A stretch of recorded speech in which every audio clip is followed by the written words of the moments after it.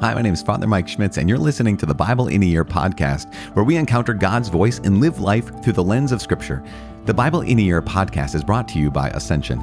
Using the Great Adventure Bible timeline, we'll read all the way from Genesis to Revelation, discovering how the story of salvation unfolds and how we fit into that story today. It is day 80. It is the last day in Desert Wanderings, and so we are concluding our reading of the books of Numbers and Deuteronomy. We are reading today from Numbers chapter 35 and 36, as well as Deuteronomy chapter 34, just the last few words describing the death of Moses. We're also praying the second Psalm of Ascent, which is Psalm 121. As always, I am reading from the Revised Standard Version, Second Catholic Edition, using the Great Adventure Bible from Ascension.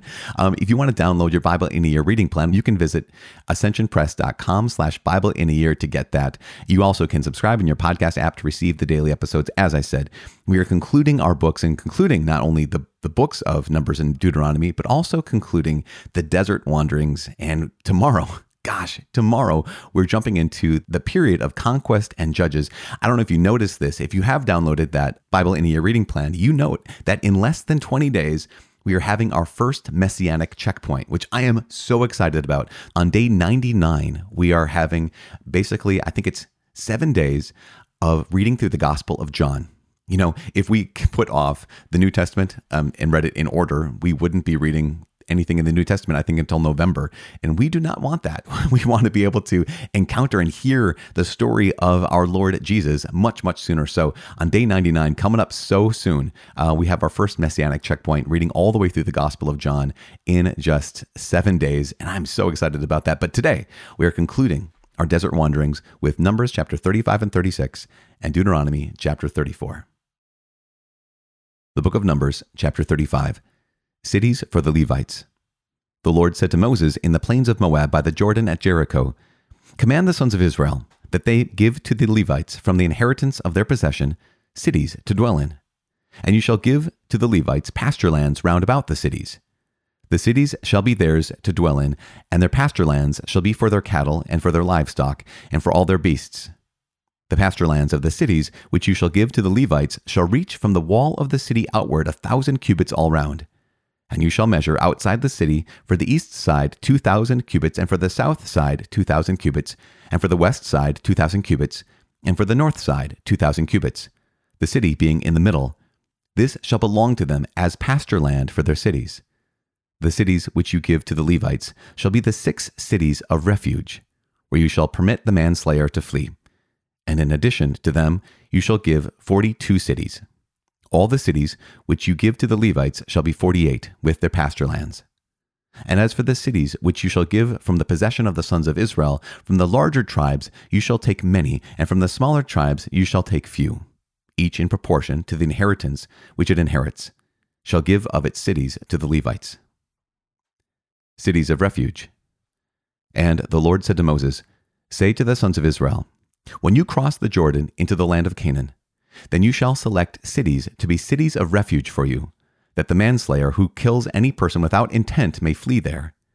The cities shall be for you a refuge from the avenger, that the manslayer may not die until he stands before the congregation for judgment. And the cities which you give shall be your 6 cities of refuge. You shall give 3 cities beyond the Jordan, and 3 cities in the land of Canaan, to be cities of refuge.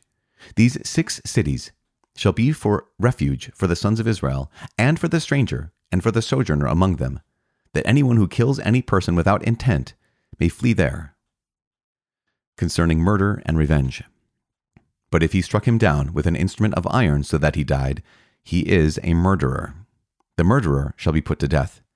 And if he struck him down with a stone in the hand, by which a man may die, and he died, he is a murderer. The murderer shall be put to death. Or if he struck him down with a weapon of wood in the hand, by which a man may die, and he died, he is a murderer. The murderer shall be put to death. The avenger of blood shall himself put the murderer to death. When he meets him, he shall put him to death. And if he stabbed him from hatred, or hurled at him, lying in wait so that he died, or in enmity struck him down with his hand so that he died, then he who struck the blow shall be put to death. He is a murderer. The avenger of blood shall put the murderer to death when he meets him. But if he stabbed him suddenly without enmity, or hurled anything on him without lying in wait, or used a stone by which a man may die, and without seeing him cast it upon him so that he died, though he was not his enemy, and did not seek his harm, then the congregation shall judge between the manslayer and the avenger of blood in accordance with these ordinances, and the congregation shall rescue the manslayer from the hand of the avenger of blood, and the congregation shall restore him to his city of refuge, to which he fled, and he shall live in it until the death of the high priest who was anointed with the holy oil. But if the manslayer shall at any time go beyond the bounds of his city of refuge, to which he fled, and the avenger of blood finds him outside the bounds of his city of refuge, and the avenger of blood slays the manslayer, he shall not be guilty of blood. For the man must remain in his city of refuge until the death of the high priest. But after the death of the high priest, the manslayer may return to the land of his possession.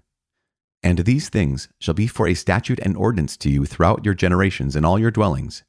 If anyone kills a person, the murderer shall be put to death on the evidence of witnesses, but no person shall be put to death on the testimony of one witness. Moreover, you shall accept no ransom for the life of a murderer, who is guilty of death, but he shall be put to death. And you shall accept no ransom for him who has fled to his city of refuge, that he may return to dwell in the land before the death of the high priest. You shall not thus pollute the land in which you live, for blood pollutes the land. And no expiation can be made for the land for the blood that is shed in it, except by the blood of him who shed it. You shall not defile the land in which you live, in the midst of which I dwell. For I, the Lord, dwell in the midst of the sons of Israel. Chapter 36. Concerning married women's inheritance. The heads of the fathers' houses of the families of the sons of Gilead, the son of Machir, the son of Manasseh, of the fathers' houses of the sons of Joseph, came near and spoke before Moses and before the leaders, the heads of the fathers' houses of the sons of Israel. They said, The Lord commanded my Lord to give the land for inheritance by lot to the sons of Israel, and my Lord was commanded by the Lord to give the inheritance of Zelophehad our brother to his daughters. But if they are married to any of the sons of the other tribes of the sons of Israel, then their inheritance will be taken from the inheritance of our fathers and added to the inheritance of the tribe to which they belong. So it will be taken away from the lot of our inheritance. And when the Jubilee of the sons of Israel comes, then their inheritance will be added to the inheritance of the tribe to which they belong, and their inheritance will be taken from the inheritance of the tribe of our fathers. And Moses commanded the sons of Israel according to the word of the Lord, saying, The tribe of the sons of Joseph is right. This is what the Lord commands concerning the daughters of Zelophehad. Let them marry whom they think best. Only they shall marry within the family of the tribe of their father. The inheritance of the sons of Israel shall not be transferred from one tribe to another, for every one of the sons of Israel shall cling to the inheritance of the tribe of his fathers. And every daughter who possesses an inheritance of any tribe of the sons of Israel shall be wife to one of the family of the tribe of her father, so that every one of the sons of Israel may possess the inheritance of his fathers. So no inheritance shall be transferred from one tribe to another, for each of the tribes of the sons of Israel shall cling to his own inheritance. The daughters of Zelophehad did as the Lord commanded Moses.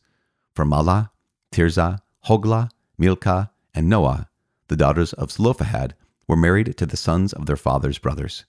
They were married into the families of the sons of Manasseh, the son of Joseph, and their inheritance remained in the tribe of the family of their father. These are the commandments and the ordinances which the Lord commanded by Moses to the sons of Israel in the plains of Moab, by the Jordan, at Jericho. The book of Deuteronomy, chapter 34, the death of Moses. And Moses went up from the plains of Moab to Mount Nebo, to the top of Pisgah, which is opposite Jericho. And the Lord showed him all the land, Gilead as far as Dan, all Naphtali, the land of Ephraim and Manasseh, and all the land of Judah as far as the western sea, the Negev and the plain, that is, the valley of Jericho and the city of palm trees, as far as Zoar. And the Lord said to him, This is the land of which I swore to Abraham, to Isaac, and to Jacob. I will give it to your descendants. I have let you see it with your eyes, but you shall not go over there. So Moses, the servant of the Lord, died there in the land of Moab, according to the word of the Lord, and he buried him in the valley in the land of Moab, opposite Beth Peor, but no man knows the place of his burial to this day. Moses was 120 years old when he died. His eye was not dim, nor his natural force abated. And the sons of Israel wept for Moses in the plains of Moab 30 days. Then the days of weeping and mourning for Moses were ended. And Joshua, the son of Nun, was full of the spirit of wisdom, for Moses had laid his hands upon him. So the sons of Israel obeyed him, and did as the Lord commanded Moses.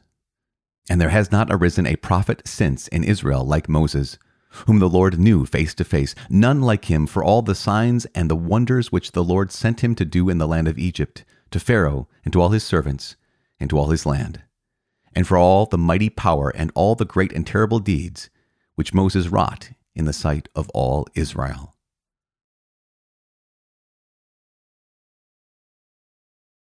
Psalm 121, Assurance of God's Protection, a Song of Ascents.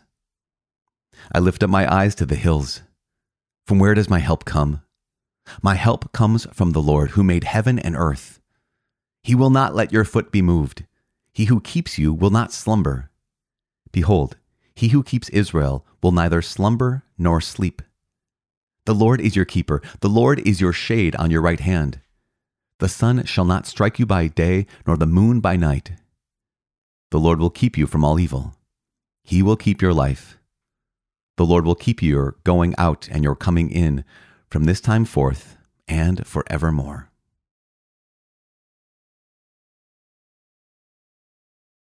Father in heaven, we give you praise and glory. We thank you this day and every day for being with us on this journey. We thank you for guiding us on this journey through these desert wanderings. We thank you for your faithfulness because, Lord, you meet us in our weakness and you meet us in our unfaithfulness, even in the small call to be faithful to hearing your word every single day. Lord God, when we fail in that, today is our day 80. Even if we've failed a bunch of times, this is day 80 of this journey through the Bible. And I'm so grateful, Lord. We are all so grateful that you continue to guide us on this journey and you continue to lead us, you continue to speak to us, and you continue to shape our hearts to be more and more like yours, to shape our vision of you and of the world to be more and more like yours. Help us to see like you. Help us to live like you. Help us to love like you. In Jesus' name we pray. Amen. In the name of the Father, and of the Son, and of the Holy Spirit. Amen. So this concludes Desert Wanderings, and this concludes the books of Numbers and Deuteronomy. A couple of things just to highlight. In Numbers chapter 35, and then in Numbers chapter 36, we have those cities for the Levites. Remember that the Levites don't get any land. And it might be anticlimactic way to conclude on the book of Numbers is looking at land, looking at boundaries, looking at cities for the Levites, looking at murder and revenge and inheritance laws. But if we look back to the beginning of Numbers, it was just Numbers. So maybe it's very fitting that we conclude the book of Numbers with just some kind of instructions. If you remember, the tribes of Israel were all given an inheritance, right? Land. Yet the Levites don't get land. And yet they had to live somewhere. And so they're given 48 cities. 6 of those cities were what they call cities of refuge. And we talked about these in the past, but just a reminder, those cities of refuge were put there because the consequence, essentially, the penalty for murder was the death penalty. Those cities of refuge were there because they were often the case if someone had accidentally killed another person, like manslaughter. That's why they call them the manslayer. Manslaughter resulted in the accidental death of another person that someone could seek out vengeance. And yet here's God who says, no, not vengeance, but justice. And so these 6 cities of refuge, 3 across the Jordan River in the area of Moab, and 3 in the land of Canaan. Why? Because so they'd be close enough basically for anyone to be able to flee to one of these cities of refuge so that they could be tried justly instead of, having mob justice or family justice, or basically called vengeance. And then you also have those laws concerning murder and revenge. And it's so practical. It's so practical that it's pretty edifying for me to look at this. How is it practical? Well, it says, how do you prove if someone's murdered with intent or not? If someone's killed someone with intent or not? And here at the book of Numbers says, well, if you struck him down with iron or a rock or wood, like if one person hits another person with something made of iron or with something made of wood or something made of rock, they might have been intending a little bit more than just, punching them out. They probably were intending to kill the person. And there's something, again, really practical about that. Is it 100% foolproof? Absolutely not. But is it a beginning?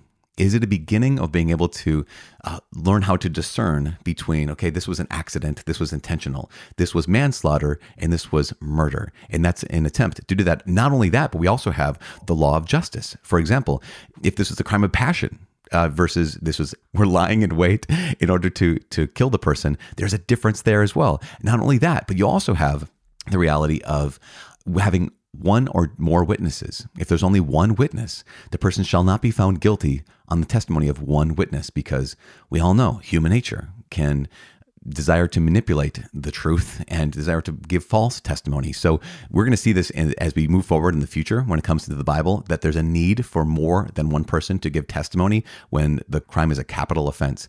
And so there's just a lot of wisdom that's being given to the people of Israel and to us at the end of this book of Numbers. Well, last thing about the book of Numbers is concerning married women's inheritance. If you remember, there was the man named Zelophehad, and Zelophehad didn't have any sons. He only had daughters. And the question was, where does the property go? Because usually the property is transferred from father to son, not from father to daughter. So what happens here? Now, that's kind of a pickle, because earlier on in the book of Numbers, it says, yes, absolutely, those daughters get the land of their father. But what happens if those daughters marry someone from a different tribe? Then what happens is the husbands would get the inheritance. That would now belong to not the tribe of the daughters. It would now belong to the tribe of the husbands. And that is a messy, messy situation. If, say, you're from the tribe of Benjamin and you marry someone from the tribe of Judah, and all of a sudden your land is no longer belonging to Benjamin, because now it belongs to the man who was of the tribe of Judah. And so Moses, through the Lord, the Lord through Moses comes up with this pretty ingenious solution. And the ingenious solution is the women, the daughters, they get to marry whomever they want. They get to marry anyone they want, but from their tribe. And is it perfect? Of course, it's not perfect. Is it a really wise and intelligent compromise, knowing that here in the ancient world, this is how inheritance is passed on, and knowing that land is going to be so, so very important. And it's not just my property. It's not just my estate. It is my family's estate. And knowing, again, we talked about it yesterday, how we looked at the borders of the nation of Israel, the promised land, that this is so important, that this is the land that belongs to the people of Israel. This is the land that belongs to the 12 tribes of Israel. Then what we would say is that land has to have some rules about it. And again, we can look at it and say, well, that doesn't seem fair when it comes to who gets what and how does land transfer from father to daughter, but not from daughter to their daughters or their sons. And yet at the same time, this is a pretty wise compromise and a pretty wise discernment of here's how we can solve this problem. That would be really, really tricky. And that problem is both honoring those daughters, saying you can marry whomever you want. Like, you actually are self-determining in this. At the same time, we have to marry someone within your tribe because of the very fact that the inheritance and the property is so important to the tribe. And I think that's something that teaches us something, not just about our marriages, but about life. And that thing that it teaches us or reminds us is that we're not meant to live on our own. We're not meant to be simply like individual automatons, or I guess the word is atoms, in the middle of this universe, but we're united to each other and we belong to each other. And there are responsibilities. There's rights that come with these relationships with other people. There's also responsibilities that come with our relationship with other people. And we've heard that before, but I think it's good to be reminded of this, is that, Mother Teresa had said, maybe I've even quoted this already, but Mother Teresa once said, one of the reasons we don't have peace is that we have forgotten that we belong to each other. And there's something about the goodness and wholeness of saying, no, I'm part of a community, I'm part of a family. And that means that I can't just do whatever I want. I have some obligations and some duties. Now, obviously that can be corrupted, that can be manipulated, that can be used, and that can be misused. But for all of us to be able to recognize that I don't just belong to myself. I belong to the Lord, and I belong to my family. I belong to my people, and I belong to the community. Here we are, this community, the Bible in a Year community. We belong in some ways to each other. And that's why I keep asking us, like I said yesterday and the day before, to pray for each other. Please pray for me. I am praying for you. My name is Father Mike. I cannot wait to see you tomorrow. God bless.